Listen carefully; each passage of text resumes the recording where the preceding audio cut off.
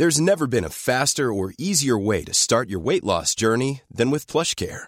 PlushCare accepts most insurance plans and gives you online access to board-certified physicians who can prescribe FDA-approved weight loss medications like Wegovy and Zepbound for those who qualify.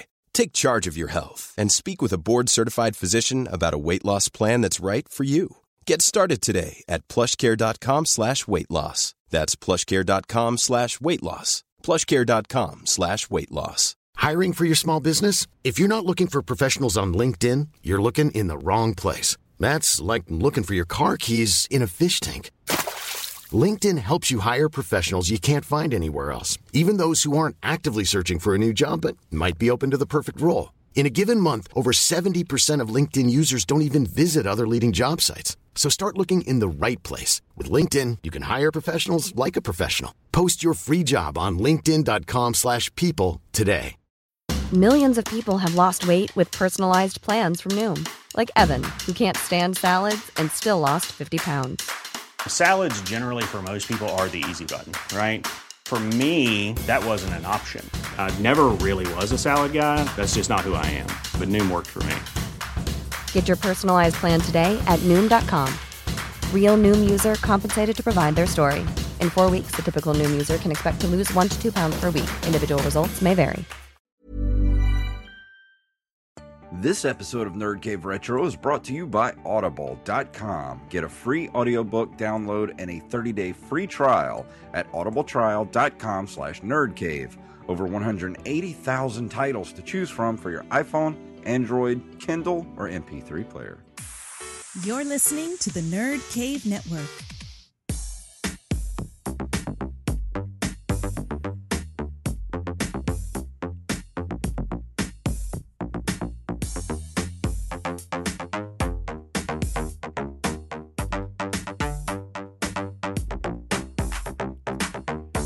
Greetings, programs, and welcome back to the Nerd Cave Retro Podcast. My name is Jason Robbins. And I'm Derek Diamond. And I apologize for last week. That was my fault that we didn't have a show last week because, and actually, before we get started, I want to go ahead and tell everybody that we might not have a show next week as well. Derek and I are both part of a project that has been taking up a little bit of our time. And next week will be the fruition of that project. And last week I did not get home in time because I was actually in Florida driving on my way home while we were supposed to be recording the show. And next weekend, it's very possible that the same thing could happen. So just letting everybody know right now that we may not have a show next week as well. But for this week, we're here. No, absolutely. No, we're going to be on set for Survey, a short film which recently got fully funded. Mm-hmm. Thank you to everyone who donated for the Indiegogo. We'll be shooting Saturday and Sunday. Unfortunately, I can only be there for one day because of work, but going to make the most of it. Jason will actually be on camera, and I will be running sound. So if the sound quality is great, I'll take all the credit for it. If it sucks, then I'll take all the blame. But I'm sure Jason will do a great job. It's going to be fun, man. I'm so happy that it got funded. It actually got overfunded by a little bit, which is good. And I think it's really going to be a good project. So we'll keep everybody posted on where they can watch it when it finally does come out. So, yeah, thank you to everybody that contributed to the Survey Kickstarter, or not Kickstarter, Indiegogo. A worst case scenario, if we can't do an episode, we should do like some type of quick video for the Facebook page, like during our break or something on Sunday. That'd be fun. We could do that. Yeah, we could have at least something come out for the show next week. Because you'll be in full, character makeup and everything. So yeah, that'd be pretty cool. And I'll just be wearing like a really dopey looking hat to keep the sunlight out of my eyes. Yeah. So, but no, it's going to be a lot of fun. I haven't been on any type of a set, whether it be for a movie or commercial, in close to 3 years. So it's exciting. It's going to be a lot of fun. I think the story is great. I think, everybody's really excited to do it, to be a part of it and everything. So I think it's going to be good. I can't wait for everybody to see it. Yeah, this is going to be fun. But speaking of movies. Well, not really movies. Everybody watches movie on Netflix. And guess what? That leads us into our first story of the night.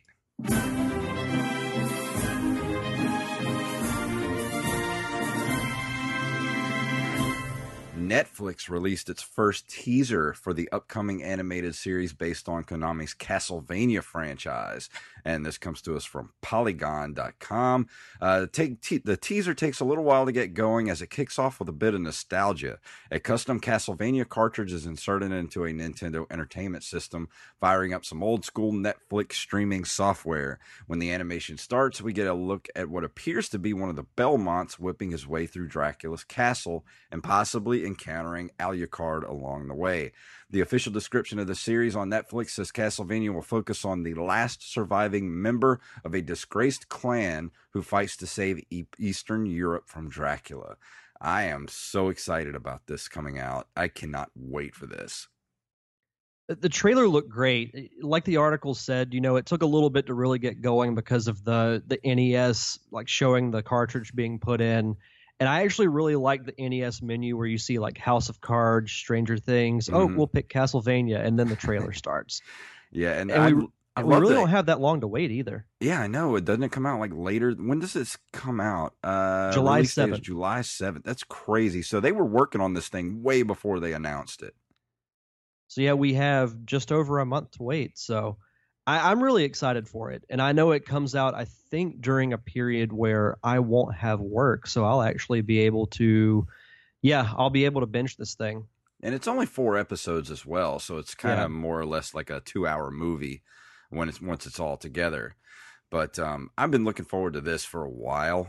And actually, speaking of Castlevania, I just picked up Castlevania yesterday at flea market. If you were watching the Nerd Cave Retro Instagram page and Twitter, I posted a picture of all the stuff I picked up at the flea market yesterday. I got Castlevania, Batman, Kid Nicky, Radical Ninja, and I also picked up the E.T. soundtrack on vinyl, and it's never been opened. It's still shrink wrapped. That's nuts. That's awesome, though. Like, that's an amazing find, and it cost me $2. $2? Yep. Holy crap. Mm-hmm. Clearly, they didn't know what they had. No. Which is a good thing for you. As a matter of fact, the Nintendo games as well, I mean, they're in perfect condition. They're cleaned, and they look good. They play good.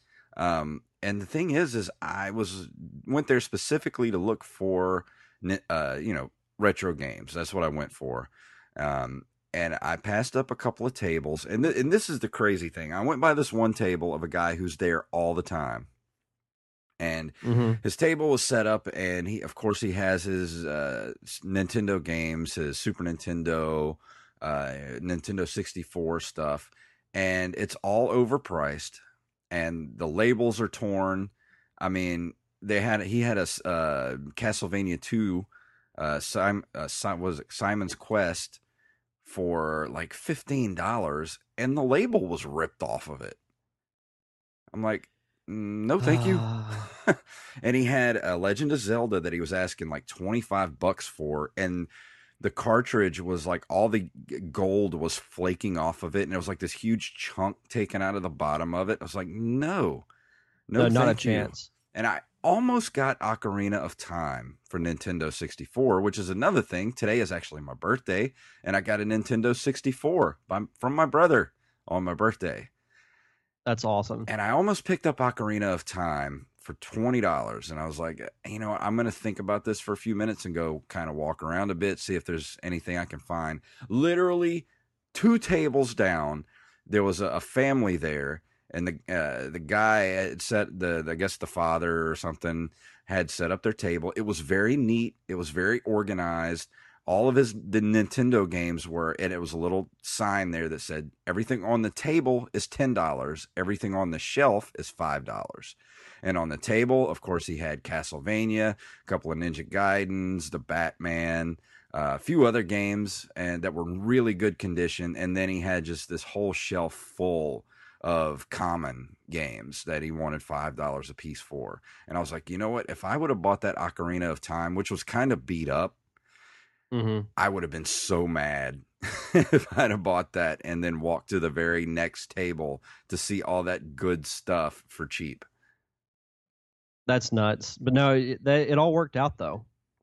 Absolutely. This has been an awesome weekend for me as far as retro gaming stuff goes. I got the Nintendo 64, and I also got Resident Evil 2 that came with it.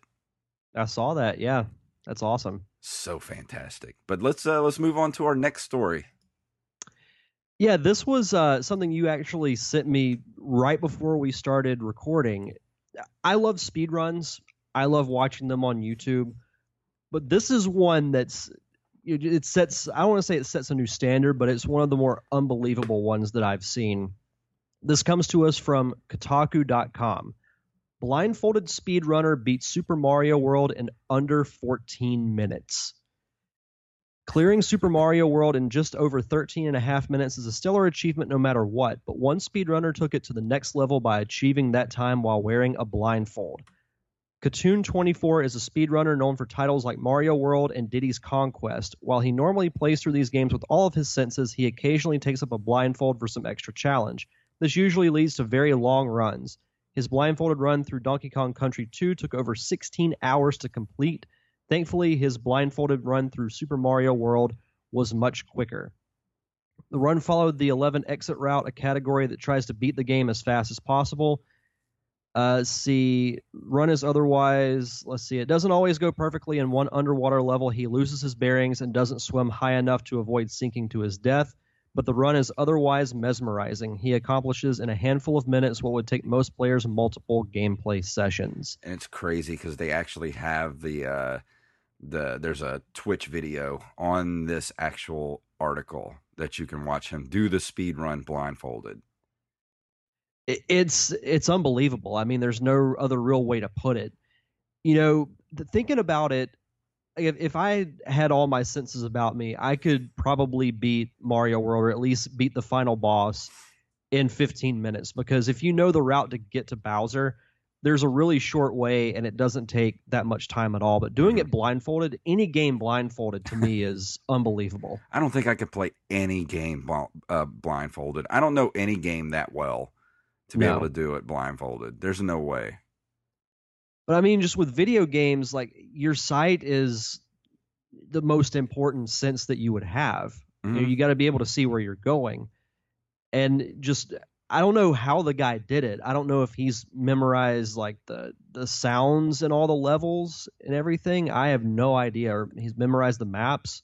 The only thing I can think is it's just pure muscle memory. Like, yeah, he just knows exactly when to jump, where to jump. He knows the levels inside and out. That's the only way you're going to be able to do this blindfolded. Yeah, no, it's unbelievable. I want to watch more of this guy's speed runs, because if you can do a game blindfolded, that's just insane to me. I mean, there's like one little clip here that they have that's just loops, and then they have the actual Twitch video you can watch. But man, I'm sitting here watching the looped one, and it's just, he's making all these crazy jumps, and the dude's just sitting there blindfolded. Yeah, the guy's not moving at all. I'm watching the same thing. And I'm at first, when you're looking at this, I'm thinking like, there's got to be somebody like off screen doing this for him. Yeah. But no, that's crazy. But yeah, let's go ahead and move on to this month in video game history. Let me get to my page here. Sorry, I was still mesmerized by that video. It's tough not to be. In 1982, in May, Atari releases Yar's Revenge, and it was probably one of the most popular Atari game. It was released for the Atari 2600, and it was created by Howard Scott Warshaw. Yar's Revenge was Atari's best-selling original title. I'm looking at I've never heard of this game, first of all, but I'm looking at the cover art. Looks like a Godzilla villain. Yeah, it really does. This was one of those games that the cover art actually mesmerized me. as a kid, because Atari always had great box art, but Yar's Revenge is probably, to me at least, is the most iconic Atari video game art. Well, it's just got everything that would attract a kid. It's bright, colorful. It has a giant insect on it that's shooting laser beams out of its mouth. Yeah, just looking at it, I would be attracted to this if I were a kid. But this was actually one of the earliest known games where they found an actual Easter egg in the game. It's after killing the swirl in mid-flight, a black vertical line will appear on the screen across the spot where the swirl was shot. The line is referred to in the manual as the Ghost of Yars and warns the players to stay off its mean streak.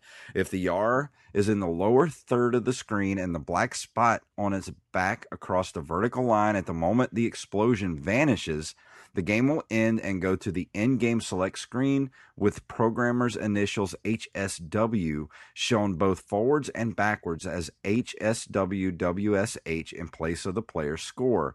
This forwards-backwards lettering is a clue to players to look at the names in the game manual the same way. Interesting. And you've got to think, especially with today, with video games and even movies, how many Easter eggs that you see. So even seeing, that they did those back then is kind of a cool thing. Well, yeah, it's like I was actually on the Current Geek podcast about a month or so ago, and we had an entire discussion about this because they had just found another Easter egg for an even earlier game, a stand-up arcade game that was out in the 70s. And it had to do with you had to hit the joystick in a certain way and hit the buttons in a certain combination. And I'm like, you know what? I think this is just the beginning, especially now that we're trying to preserve these games. All these ROMs are getting preserved. We're going to be finding all these crazy lines of code in all these old games where you're going to be able to find these Easter eggs that people haven't even found yet, that even the programmers probably have even forgotten that they even put in these games. That's a very real possibility. But next up, May 24th, 1996, SNK released Metal Slug, the first in the Metal Slug series that has proved extremely popular in the arcades. I'm looking at the Neo Geo CD cover. It looks familiar, but I don't really know anything about the game series, but I have heard of it. Oh, you mean Metal Slug? Yeah. Yeah. We had this game. I used to work for a restaurant a couple of years back, and about a decade or so ago, and they had this actual video game still in the arcade that was attached to the restaurant, and I used to play this game all the time. Metal Slug it's one of those just run and gun, video game, side-scrolling shoot 'em ups it just doesn't stop. It's just explosions all over the screen, and it's just craziness. Like if you've ever played Broforce is a direct nod to this game. Yeah, I'm looking at the screen cap that's on the Wikipedia page, and yeah, I've seen a little bit of Broforce, and it does remind me of that. But this game is actually available on a lot of systems. It's even on the Switch eShop. Really? Where I'm looking at. It's one of the few games that's actually available on it. I mean, the eShop, they did finally put it on there, but as far as older games go, they still haven't really put that much on there. But no, it's available on, let's see, Nintendo Switch, Microsoft Windows, Neo Geo X, iOS, Android, PlayStation Network, the Wii Virtual Console. So it's available on a lot of platforms still. Yeah, the Metal Slug series was very popular and definitely a classic. Interesting. But also on May 24th, 1996, Treasure Hunter G came out for the Super Famicom in Japan. It was made by Squaresoft, and it was an obscure Japan-only late-in-life Super Famicom RPG. And it's kind of interesting to go back and look at all this stuff that never quite made it to America. Because, there's only certain JRPGs that actually made it to America and actually found some semblance of success. Like you look at like Final Fantasy and stuff like that. But I would be interested in actually playing some of these hardcore JRPGs that never quite made it here. What's interesting is this was Square's final game for a Nintendo console. It was released 2 weeks before they announced their departure from Nintendo. And then they released Chocobo Land, a game of dice for the Game Boy Advance in 2002. And this was a Japan-only game. Because I remember seeing, Square RPGs for Super Nintendo all the time. And now they don't really make anything for Nintendo. So it's kind of interesting going, back to that time to see when Square was actually in a good relationship with Nintendo, it seems. But yeah, let's see. In May 31st, 1996, Final Doom was released, the final part of the original Doom series. And we've talked about Doom fairly frequently, but we've talked about it a few times on this podcast. I mean, I've said it before. I've never played a Doom game, but I acknowledge its success. Yeah, I was a huge Doom lover back in like 90. What year was that? I was in 11th grade, 94, when I was introduced to Doom on the MS-DOS before even Windows came out. That's how old I am. Today's my birthday, and I'll let you people know I'm 40. Lordy. Lordy, I'm 40. I actually was a big fan of the Doom game that came out for the Xbox. Was the original Xbox that it came out for? Yeah, I think it was just called Doom, if I'm not mistaken. Let me look it up real quick. Doom Xbox. Oh, it was Doom 3. That's right. Yeah, it was Doom 3. I actually liked that game. A lot of people didn't like it. It was really long. I remember that. Yeah, there's even a Doom game that came out last year for the Xbox One. Was there? I didn't know they were still making Doom games. Mm-hmm. Yeah, we've played it a little bit during some of our our live streams that we do at the Nerd Cave. I haven't actually played the game, but I've watched both Zach and Robbie play it. It's a good looking game. Yeah, looks very violent, which is very fitting. I know that they did the Doom remaster. Was it last year they did that, or was that this year? Let me check. Doom Xbox One. Let's see. It doesn't say it's a remaster. It's a reboot of the franchise. Oh, that's right. And it's the fourth title in the main series and the first major installment since Doom 3 in 2004. Yeah, so it's just a reboot. Okay. Or they might be working on a remaster of the original Doom. I don't know. I get my news articles mixed up sometimes, so you have to forgive me. I'm getting old. No, it's all good. Now that's kind of the new thing, though, is doing remasters of old games, because we've got, next month we have the Crash Bandicoot trilogy that's coming out for PS4, and that's a remaster of the original PlayStation games.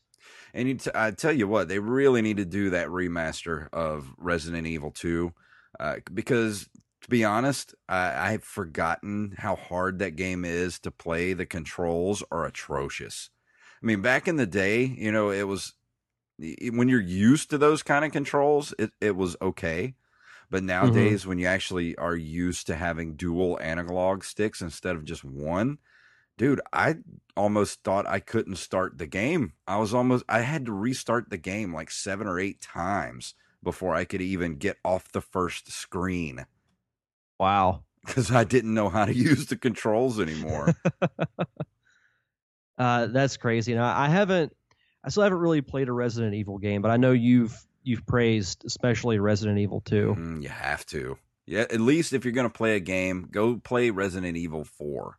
I think that's probably the most accessible and easy to play game. Yeah. But on May 31st of 1996, HAL Labs Nintendo releases Kirby's Block Ball, a breakout-inspired game in popular Kirby franchise.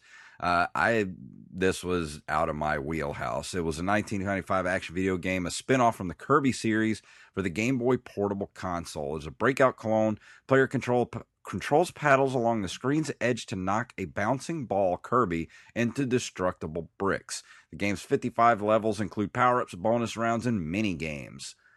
I mean, I liked Breakout, so I probably would have gotten into this game and would have been able to look past the cutesy that was Kirby at the time.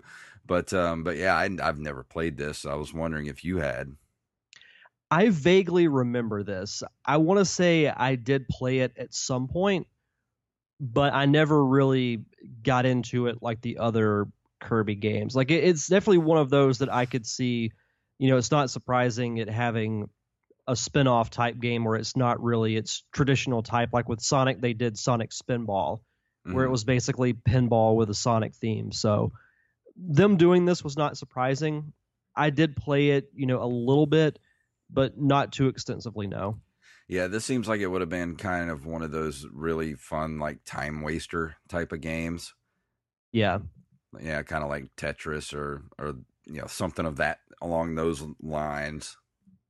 I bet whenever I played this, it was probably a display game at like a Walmart or a Kmart. Yeah, this and seems I just like happened to sit there and play for like 5 minutes. This is exactly that game. This is the game that would have been in, you know, the Game Boy that was like locked to the counter.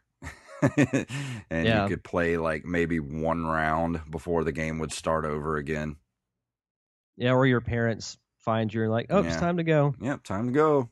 Yeah. But no, it was an okay game. That's good. But that brings us to the end of this month in video game history. And we got a little ad read here for you because you know what? We like books. Do you like books, Derek? We do like books. We like to read here at the Nerd Cave. So for you, the listeners of the Nerd Cave Retro podcast, Audible is offering a free audiobook download with a free 30-day trial to give you the opportunity to check out their service. And as we mentioned earlier, they have over 180,000 titles to choose from. That's more books than anybody could read or listen to in an entire lifetime. So one thing Audible has is they have options. They have mystery books. They have romance, science fiction, nonfiction, autobiographies. If you're a gamer, which I assume you are if you're listening to this podcast, they have books from the Halo series, Gears of War, Mass Effect, anything. Audible has everything. And if you're always on the go like I am, then Audible is a fantastic service for you to still be able to, quote unquote, read if you still have a busy lifestyle. Jason, are you reading anything currently? Actually, yes. The Wizard and Glass series, the Dark book 4 of Stephen King's The Dark Tower series. Nice.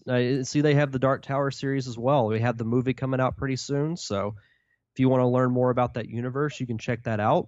And to do that, go to audibletrial.com/nerdcave. Again, that's audibletrial.com/nerdcave for your free audiobook. And you know what, Derek? In the almost 40 episodes that we've done of this show, we've talked about Mario lots of times, especially on the Nintendo, the Super Nintendo. But you know what we haven't talked about yet?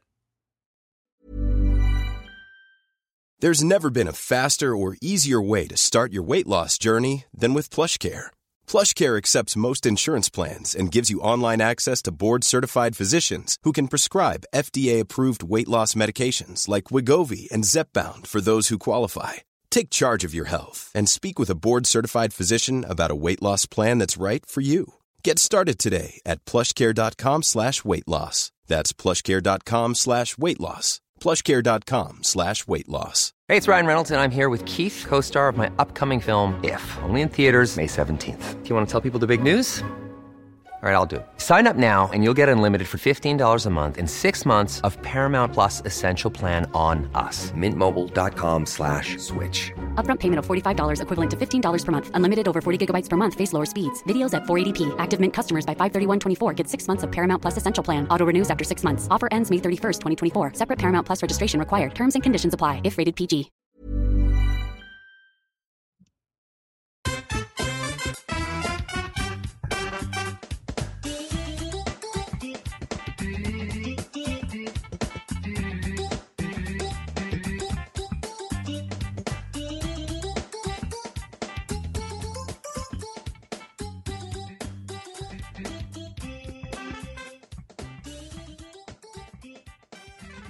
I was hoping you would pick this song. That's the theme to Super Mario 64, which Derek's going to be talking about this evening. So I have the task of doing justice, in my opinion, one of the most influential and standard-bearing video games of all time. Super Mario 64 is a 1996 platform video game developed and published by Nintendo for the Nintendo 64. It is the first Super Mario game to utilize 3D graphics, and along with Pilot Wing 64, one of the launch titles for the console. It was released in Japan on June 23rd, 1996, and later in North America, Europe, and Australia. It is the best-selling game on the Nintendo 64 with more than 11 million copies sold. I mean, where do you start with this game? I mean, well, first off, let's just talk about how absolutely influential this game was. As far as, I mean, not only was the Nintendo 64 influential as far as the analogs, introducing the analog stick, but to use that in the way that they did with Super Mario 64, it was so fluid and intuitive. At the time, it was amazing. It's, to me, the standard bearer for not just the 3D Mario games, but 3D platforming games. Every platformer that you play after that, whether it be Banjo-Kazooie, whether it be, even the more advanced 3D Mario games like the Galaxy series for the Wii, and I'm sure Odyssey will get the same thing whenever it comes out for the Switch. It all got its influence from Mario 64. Now, Nintendo had the huge task of taking their golden goose and transforming it from 2D to 3D. And to me, they did a damn near flawless job of doing that. I was actually playing the game a little bit earlier today to get prepped for the review because I haven't played the game in a long time, and it holds up. Oh yeah, like without question, it absolutely holds up. And to me, it took everything that made the Mario series great, that still makes it great, and it just added to it. You add the 3D, but it's still like an old school Mario game. Like you have the variety of the levels. You have one world that takes place just this grassy battlefield with feuding bomb factions. You have a level that's pretty much entirely underwater. You have a volcano. You have a snowy mountain.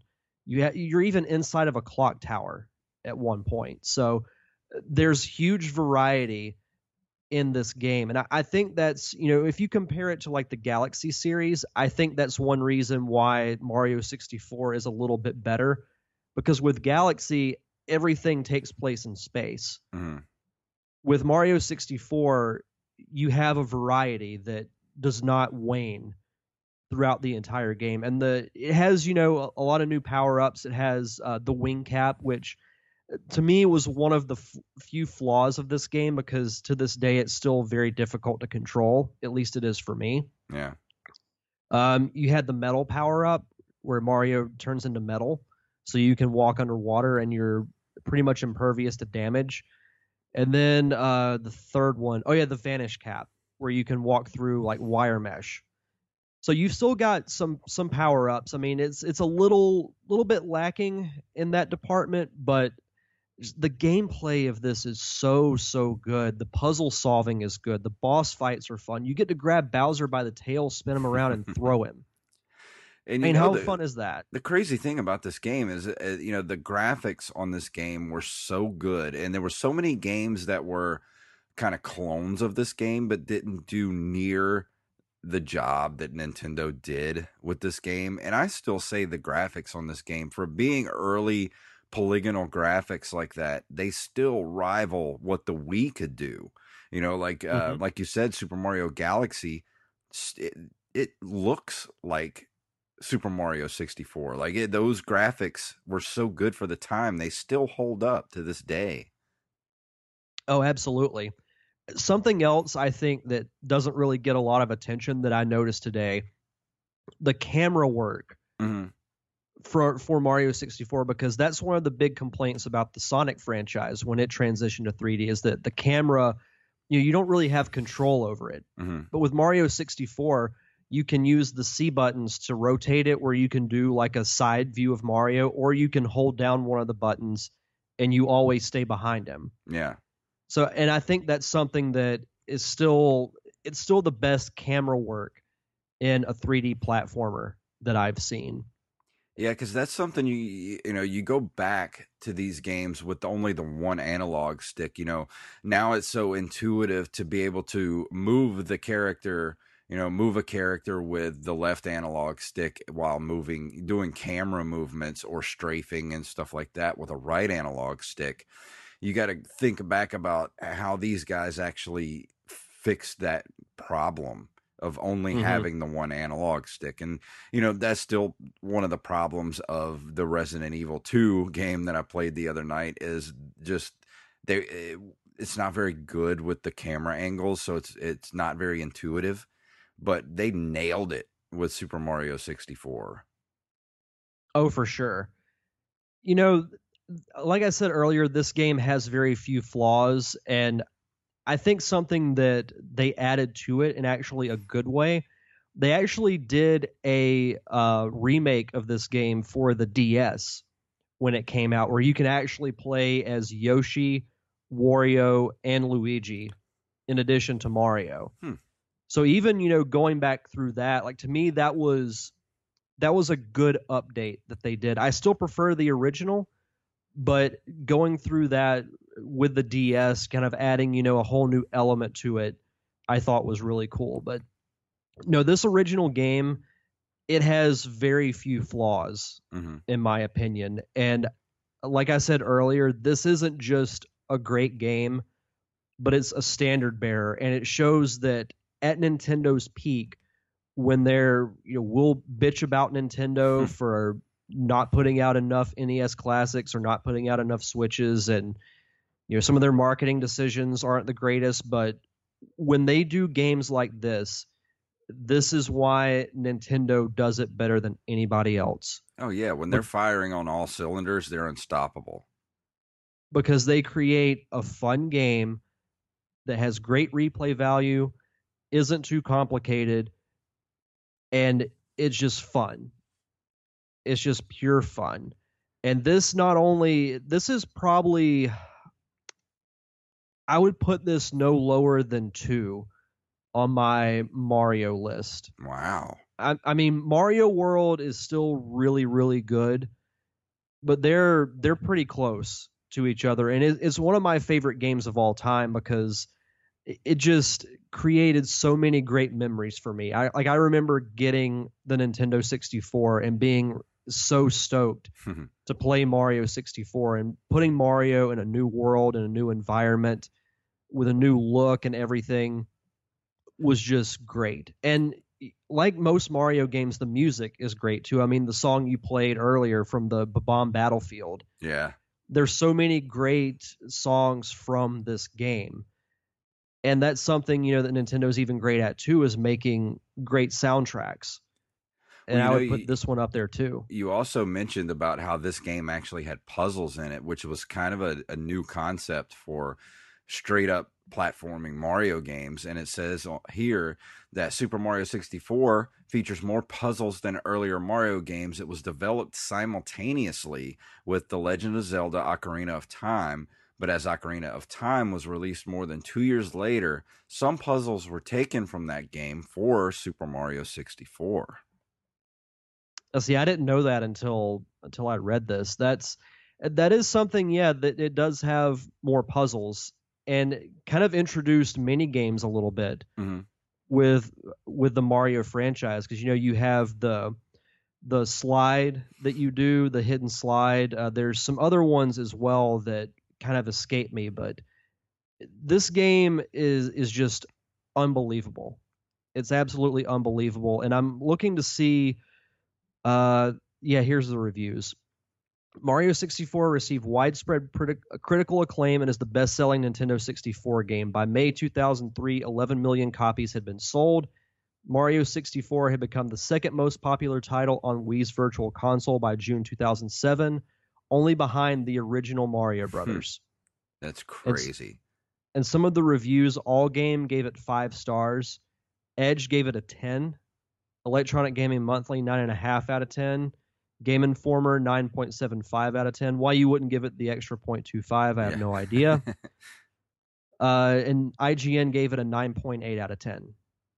Nothing but praise for this game. And lots of Game of the Year awards at the time. And also placed high on the greatest games of all time list by many reviewers, including IGN, Game Informer, Edge, Yahoo Games, GameFAQ users, and Nintendo Power, and Electronic Gaming Monthly. Yeah, Nintendo Magazine's 100 Greatest Nintendo Games of All Time, it placed 6th. Wow. And you look at these screenshots, like, I haven't played this game in a few years, but man, just looking at the screenshots just makes me want to go back and play this again. And, you know, I've seen some play of the game on YouTube, but like I said, I haven't played it in years, and I want to go back and play this game. This game is so good. It still holds up. It's the controls are still really good, and I recommend that you do it. It's really good. Absolutely.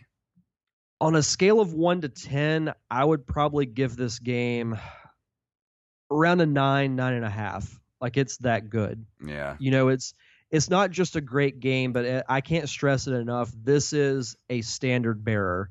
It is the standard bearer, in my opinion, for 3D platforming games. Every other platformer that has been made since then is compared to Mario 64. Well, I mean, it pretty much invented the genre for home consoles, you know, as how to do a platformer right. Yeah. Like, no, you're how absolutely you do right. it. Yeah, I mean, they just basically just planted a flag in the sand and said, this is how you do it right here. Pretty much, yeah. No, it's and it makes me really excited to play Mario Odyssey that comes out for the Switch late this year, because it's going back to the Mario 64 style, where it's a more variety of levels as opposed to like I forgot Mario Sunshine for the GameCube, but that had a very tropical setting because it took place on a like exotic island. Yeah. But then you have the Galaxy games, which take place in space. But Odyssey is going back to the 64 roots, where you have a variety of stuff. So I can't wait to play it. Of course, I'm going to compare it to Mario 64. You can't help but do that. Yeah, I was but actually... Oh, go ahead. Oh, I was going to say, I had to go to Walmart earlier today to get a few things, and I stood in the electronics section just drooling over the Nintendo Switches. And I was like, yep, I'm saving my money. I'm getting one by Christmas. Oh, you got to. And you got to get Zelda and Odyssey. Yep, because they had a little preview of Super Mario Odyssey, and I'm like, yep, I want to play that. It looks so good. I have little to no doubt that it's going to be good. Oh, I'm sure. I have no doubt whatsoever. As angry as I get with Nintendo, they'll always come out with something really good that just makes me be like, oh, okay. All right, I'll forgive you this time. It's like being in an abusive relationship. Pretty much, yeah. But no, I can't recommend this game enough. Oh, yeah, I totally agree. This is probably... I would probably say this is the best game that was ever made for the Nintendo 64.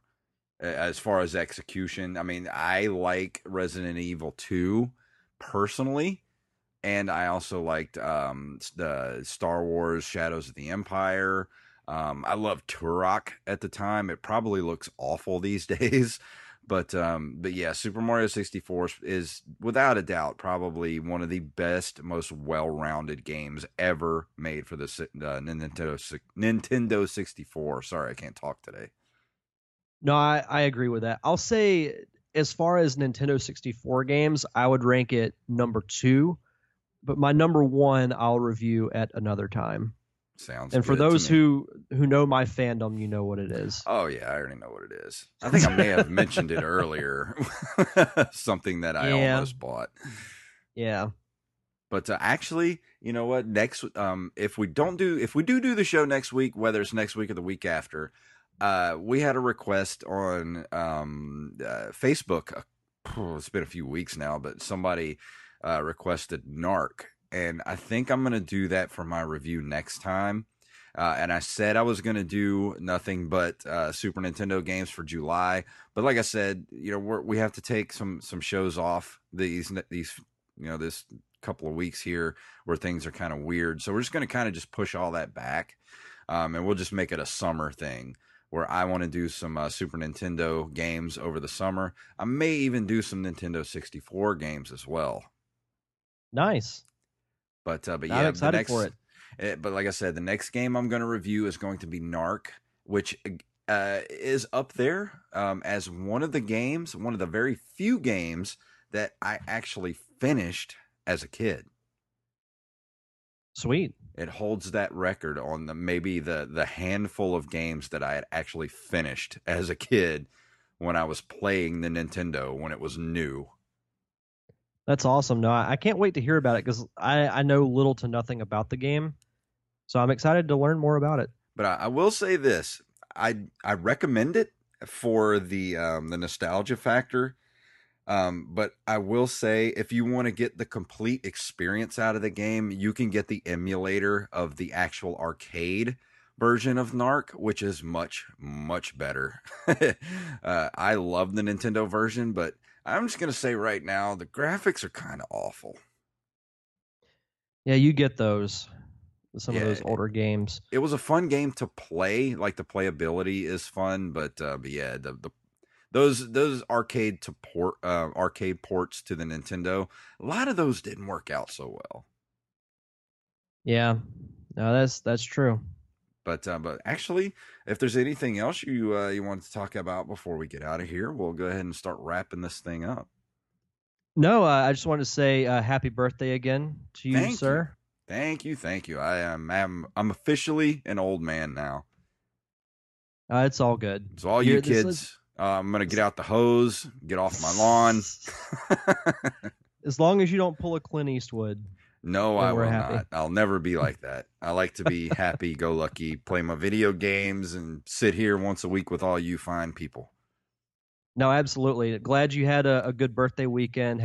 Glad you got all the good retro findings and finding the E.T. album and everything. And it was a fantastic, lucky weekend is what it was. And look forward to working with you on Sunday. Absolutely.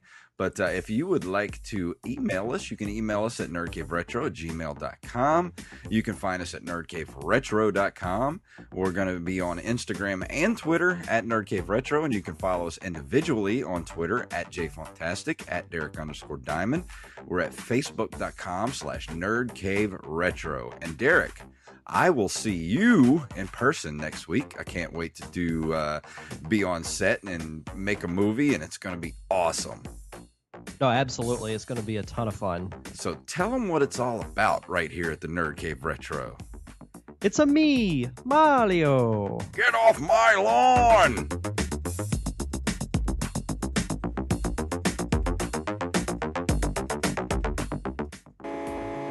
You've been listening to a Nerd Cave Network production. Planning for your next trip? Elevate your travel style with Quince. Quince has all the jet-setting essentials you'll want for your next getaway, like European linen, premium luggage options, buttery soft Italian leather bags, and so much more. And is all priced at 50 to 80% less than similar brands. Plus, Quince only works with factories that use safe and ethical manufacturing practices. Pack your bags with high-quality essentials you'll be wearing for vacations to come with Quince. Go to quince.com/pack for free shipping and 365-day returns.